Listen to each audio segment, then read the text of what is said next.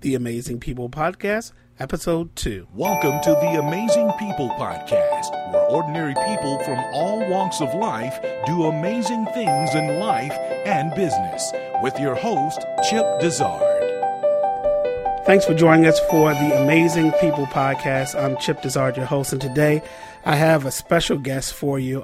He's not only a friend, he's a pastor. I consider him a mentor and just a spiritual advisor. His name is Pastor Noah L. Washington. Hey, Pastor Washington, Noah, if I can call you that. Thank you. Welcome to the show. Yeah, man, I appreciate it, man. Thanks for having me. Hey, man, I just wanted to personally just thank you when I was, when I had death in my family and wanted to make sure that I got the proper care I needed. I came to you first. And you helped me through you worked me through a lot of stuff, man. I just want to publicly just acknowledge and affirm you, man. Sometimes when people don't always know what to say during a death and during a situation like that, especially, right. But you really came through for me, man, and for my family. So I want to just thank you publicly for that. Oh, no problem, man. No problem. Yeah. Well, I want to get into just your background. I know you grew up in the Washington, D.C. area, and you're a pastor, but you are a different type of pastor. Tell me about your background and how you grew up. Man, I'm originally from Northeast D.C. Shout out to the District of Columbia. I'm originally from Northeast D.C., and I grew up right off Sheriff Road before my family moved to Capitol Heights, Maryland, which is right outside D.C., but pretty much D.C. And I think, man, sometimes you ask yourself why you experience or you go through certain stuff when you're growing up, and I think God allowed me to see a lot of things that I probably shouldn't have seen or experienced at a younger age, with so much of the drugs and crime that was in the D.C. area during the 80s, which to most people that don't understand it was during that time where the big crack epidemic was going on in D.C., and we got the poor rappers being the murder capital of the world, Washington, D.C. did. And it was during that time and that culture that I pretty much grew up in D.C. and in the outskirts in Maryland. And that's pretty much where it was. 52nd Street, Northeast, apartment 4. I still remember it. And, we had some ups and downs. I had a great family, of course, but just the culture and the climate around myself, just being aware and things like that. That's pretty much how I grew up. I grew up with a mother and father in the home.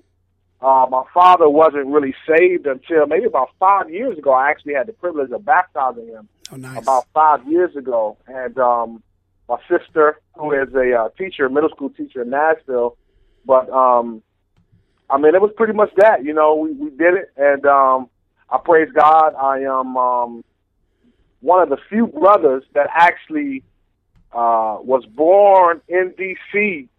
and is not only still alive, but doing something positive for the country. I was educated DuPont Park SBA school until the 9th grade. Then I had the great privilege to go to Pine Forge Academy. That's right. It's the only historically African-American Adventist boarding school in the country, but it's one of the 3 historically African-American boarding schools that are left in the country. And I tell people all the time, I know Pine Forge isn't for everybody, but I know it saved my life, and I appreciate it going there richly. I left there and went to Oakwood University. Now university, was college at the time, and got a BA in ministerial theology, and left there and went to the seminary at Andrews University and got a master's in divinity. And by God's grace, I hope to start my doctorate in another year. Oh, wow. So that's pretty much the long and short of it. Well, that is a great journey. Now, in this journey, when you're at Pine Forge, and by the way, that's just my alma mater as well, so I'm very loyal to Pine Forge. Tell me, when did you feel your first call to ministry? Was it in high school, college, or when you were younger? When did you? Man, you know what? I first felt the call to ministry. If I can remember, I was about 7 years old, and I was in DuPont Park Church, the church that I was raised in, DuPont Park Seventh-day Adventist Church, and it was during a sermon by Elder C.D. Brooks, Charles D. Brooks, And while he was preaching, I literally heard a voice telling me that I should be doing the same thing. And so I looked around to see if anybody else heard it. And it was at that age that I really felt that God was calling me to preach.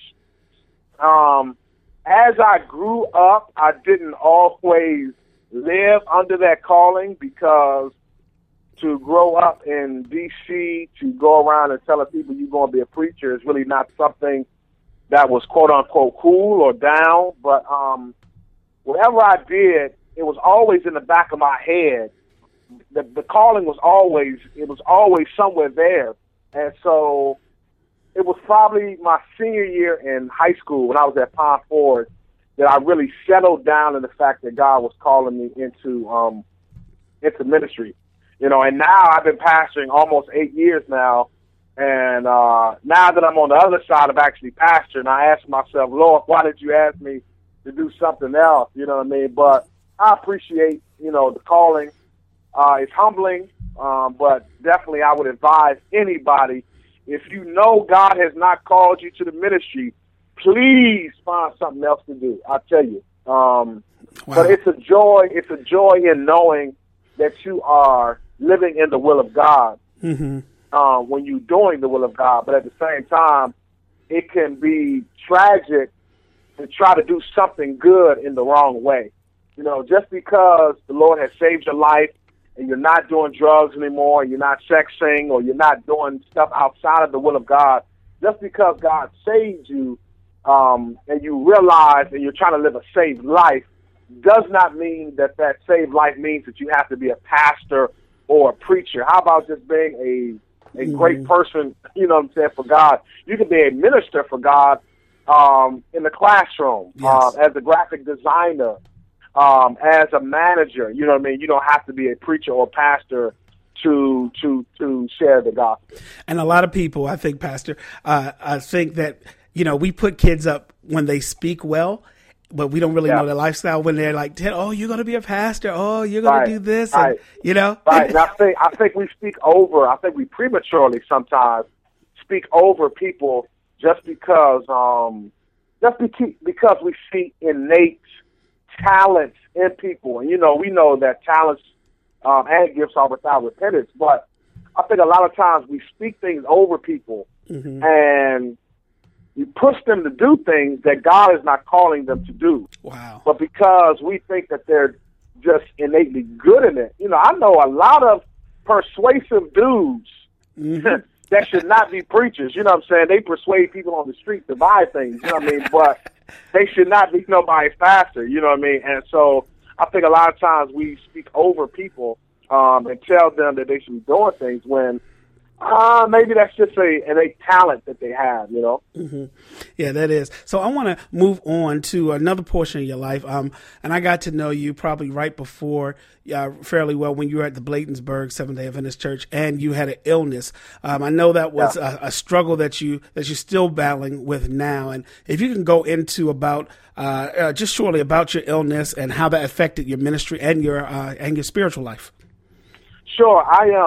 Well, it's a long story, this is not a shameless plug by any stretch of imagination, but I'm actually working on a book. Oh, please say it. Yeah. Book on my experience called How to Stand When You've Been Knocked Down. And by God's grace, man, if I can finish this thing, I finished it, but I sent it to some editors and they sent it back to me for some work to do. So I'm really, really, really trying to finish it this summer to give the whole scope of everything, because it's a long story, but just in short, the summer of 2009, I didn't know it at the time. I had caught Lyme disease, and Lyme disease is terribly. The medical community now, is very ignorant about it, regardless of what they may say. I know firsthand, and so I didn't realize what it was till about November of 2009. I caught it, we believe, back in May or June. Overseas? So, were you overseas? No, I was in Pennsylvania. Okay.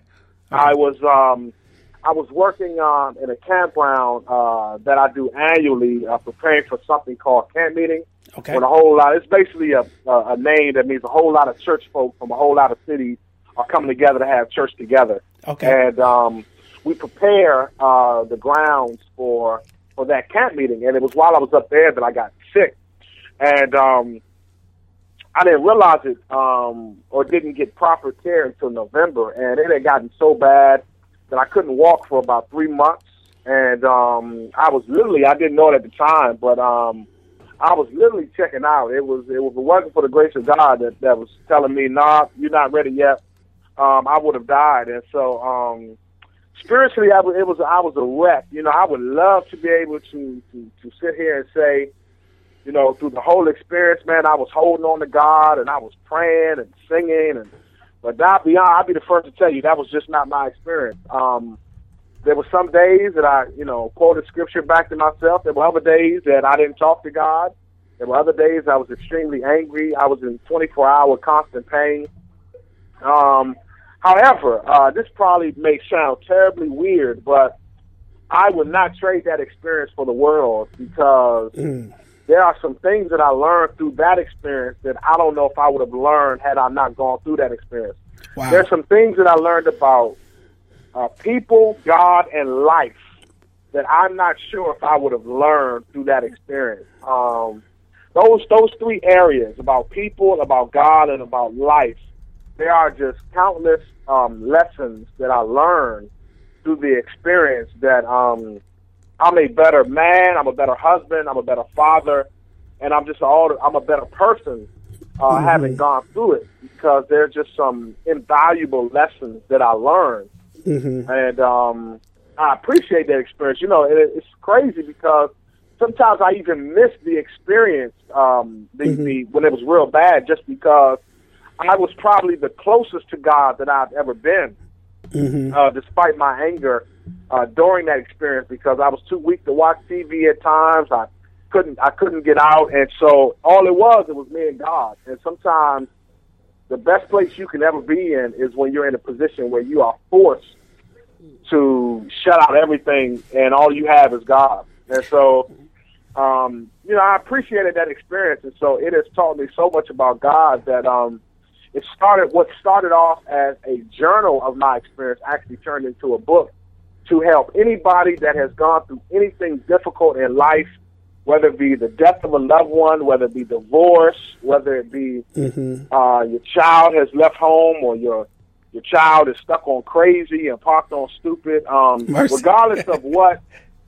is going on, if you have a difficult experience, there are some practical as well as encouraging tips that I'm placing in this book that will definitely help you at whatever stage you find yourself in. And you're used to, Pastor, being on, you know, as pastors, I guess you're used to being on the other side of the bed, not inside the bed, you know. Oh, man, that was the roughest thing. You know, when I was hospitalized 3 times because of this, and one of the most difficult things that while I was laying in the bed, it was just a psychological thing of me thinking, man, people don't visit me in the hospital. I visit people. And to just be sitting there in the bed with not knowing what's going on, and to be getting drugs that are not helping and stuff like that, it just plays on you psychologically. And it was just a rough experience, man. I'll tell you, it was extremely difficult, but I wouldn't trade it for anything in the world. And do you think that is why you have a little bit more empathy? I mean, I'm not saying that pastors all don't have empathy. Man, I tell you, there are some things that I learned, man. You know, to anybody who's listening right now, you've probably said it before. I've said it before. You've come in contact with people who have died, whose relatives have died, or who have gone through a rough experience. And you have gone to them. I know you have, because I've done it too. You've gone to them and said things like, if you need anything, let me know. Oh, yeah. And I did not realize how insensitive that statement is. Wow. Because the reality is, number one, when anybody is going through something difficult, it's not a question of if they need something. The question is, are you willing to give them something they need? Wow. If people are going through a mind-boggling, earth-shattering experience, a nice meal is always nice. If the person has children, you know, and you're close to them, take the kids, buy them something. There are things that you can do The second thing is, if somebody is going through an experience that they've never been through before, and you say to them, if you need anything, let me know, but they've never been through this before, they don't even know what they need. So how can they tell you what they need? They don't even know themselves. And one of the most frustrating things that I had was going through was, you're asking me, you're saying, if I need anything, let you know. And I'm saying to myself, I got so much going on in my world, I don't have time to think about something to tell you just so you can feel better. Wow. I'm trying to handle this thing myself, but you want me to think up something to tell you of how to help me out, and I don't know what I need. This is something new for me. But in order for you to feel better, you need me to tell you, you know what I'm saying, what I need. And I don't have time to think up something. You know, I didn't have time. And most people who have gone through divorce, who have gone through a death of a loved one, who have gone through a house burning down or something like that, they don't have, please don't think they know what they need. They have never been through this before. All they're trying to do is hold on to God and hold on to their sanity and not trying to go crazy and be cuckoo for Cocoa Puffs. And they're dealing with all of that. They're dealing with all that, and you want them to think of something to tell you just so you can run back and tell somebody, I just talked to them. Wow. Because people love to talk to, I don't know why, but people love to talk to people who are in a bad situation because they love telling other people, I just talked to them. They're not doing too well. Yeah, They love saying that. They love saying that. I know. And they love telling the untold. Yeah. And one thing I realized, and I think you told me this when I was going through when my dad passed this past Easter, it's a stinging feeling, and it's a feeling that no one can, you don't really even have the words to know. Anybody who lost a parent or sibling or, God forbid, a child, I mean, you don't even have the words. So, and then it's kind of like, well, how is he doing? How does he look? Let me see. You know, it's just, and, you know, with the proliferation of social media, it's like, well, he's still, you know, I still had to go about a week after we had this thing called a cotillion pastor, and I had to facilitate that with a video. It was one of the hardest, I was just telling my mother the other night, that was one of the hardest things I had to do. And people around were looking like, oh, you look happy. At least this gets this off your mind. I was like, they have no clue. This doesn't get this off my mind. This doesn't. And I tell people, you know, there are times and seasons where anybody would say, I look fine, but I literally am in pain. And a lot of people automatically think if you look fine, then you are fine. Wow. And that is the farthest thing from the truth. You know, if somebody catches a person at 9 o'clock in the evening or at 7 o'clock in the morning when they don't have to necessarily perform or do, you know, when I first came back, I had to go on medical leave twice because of my illness. The first time I was out almost a year. The second time I was out only about 3 months. And when I came back the first time, it was probably a little premature. And so what would happen was I would preach on Saturday, and I would be so drained and hemmed up physically that after I would preach, sometimes I would be in the bed until Wednesday. Wow. And then I would gear myself up to do this all over again. And so when people would see me at church, oh, Pastor, you like, yeah, I'm doing, what you saying is just a miracle, because after this is over, I'm going to be back in the bed for the next 4 or 5 days. Yeah. And you still have other duties to do. It's not like you have meetings to go to, calls to take. So yeah. So I want to wrap up very shortly, but a few things I want to tell our listeners how they can find you on Twitter and information about your blog. I know you have a blog. Can you give the listeners the information? Well, the good thing is my Twitter name and my blog is actually the same name. It's Wash's World, WASHS World. That's WASHS WORLD. Wash's World at Twitter.com, and then my blog is on Blogger. It as well is called Wash's World. On my blog, I have matter of fact, I just decided about 2 weeks ago. I blog every Monday now. Every Monday is a fresh new blog that I put out. I post it on Facebook and I put it on Twitter as well as on the blog. And I started out my blog. Actually, my wife gave me. She came home one day and told me to start the blog. I believe I started this blog around December or maybe January, and I started blogging about my experience with Lyme. And now it's just kind of morphed into something where I just blog about different topics in life that I see from my perspective in Wash's world. My last name is Washington, and I was given the nickname Wash when I was in high school. Everybody just called me Wash. And so what I do is just tell you how I see things in my world. And so, you know, in my world, this is how I see things about forgiveness or maybe President Obama getting back in office, or maybe how we treat people, you know, so just different things we see in our world. That's what I do on my blog. And I definitely tweet. Matter of fact, this is one of the things that I learned from Chip here. I tweet at least once a day. I try to do a couple times in the morning, a couple times in the afternoon, and the evening, just depending on how my day is going. But I met some great people on Twitter. There's some great things out there. Everybody from D.C. is not smoking weed. Everybody from D.C. doesn't have 5 kids from 5 different mothers. There's some brothers from D.C. out here doing something positive, and you're listening to one of them now, just trying to do a small portion to help the kingdom of God. Yeah, and that's why I really wanted you as a guest on the show. And I also want, where do you minister? So if people in the D.C. metropolitan area, where can they see you? I know you preach on Saturday, so tell me where people can see you. Now, I'm telling you, I'm a little different than most. I get a little crazy at church because I understand it might be your first or last time being there. So when you come, we try to throw it down. I'm at the Bladensburg Seventh-day Adventist Church at, man, that's a shame. I just forgot the name of my address. That's a shame.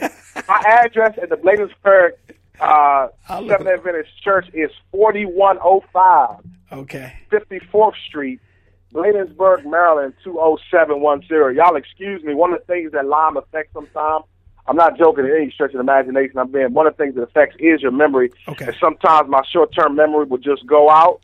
Mm-hmm. And so it's not that I don't know where I passed it. I just want to throw that out.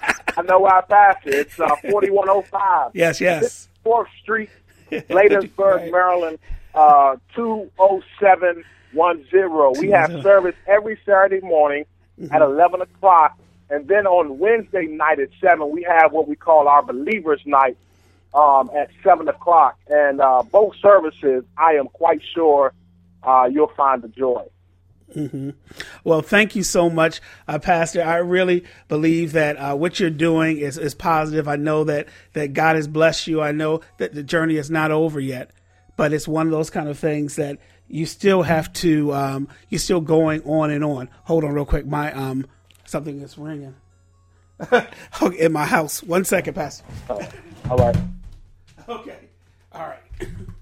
Well, that's good because it rang right when I was singing. So I'm going to do the outro again. So, Pastor Washington, I want to thank you for your time. I know that to me, you're an amazing person, and I know you're only amazing because it's through God's amazing grace. And I know you really believe that, and you really you count it all joy, all the trials that you've been through in your life. So, thank you again for being here today on our podcast. You can follow him at Wash's World and on Blogspot, and he'll be tweeting. And when we put this show up, I'm quite sure he'll tweet it out and put it on Facebook. That's a good thing about social media. You can just put stuff out there. You don't have to have an NBC or CBS, you know, or ABC. Yeah, you can just put it out there, and people are blessed. I know people read your blog and comment often about the things you say and retweet you. And even if they don't retweet you, they read it. Trust me, I do. So thanks so much. I'm learning that. Yeah, man. So thanks so much for your time. And we will see you on the next edition of the Amazing People Podcast.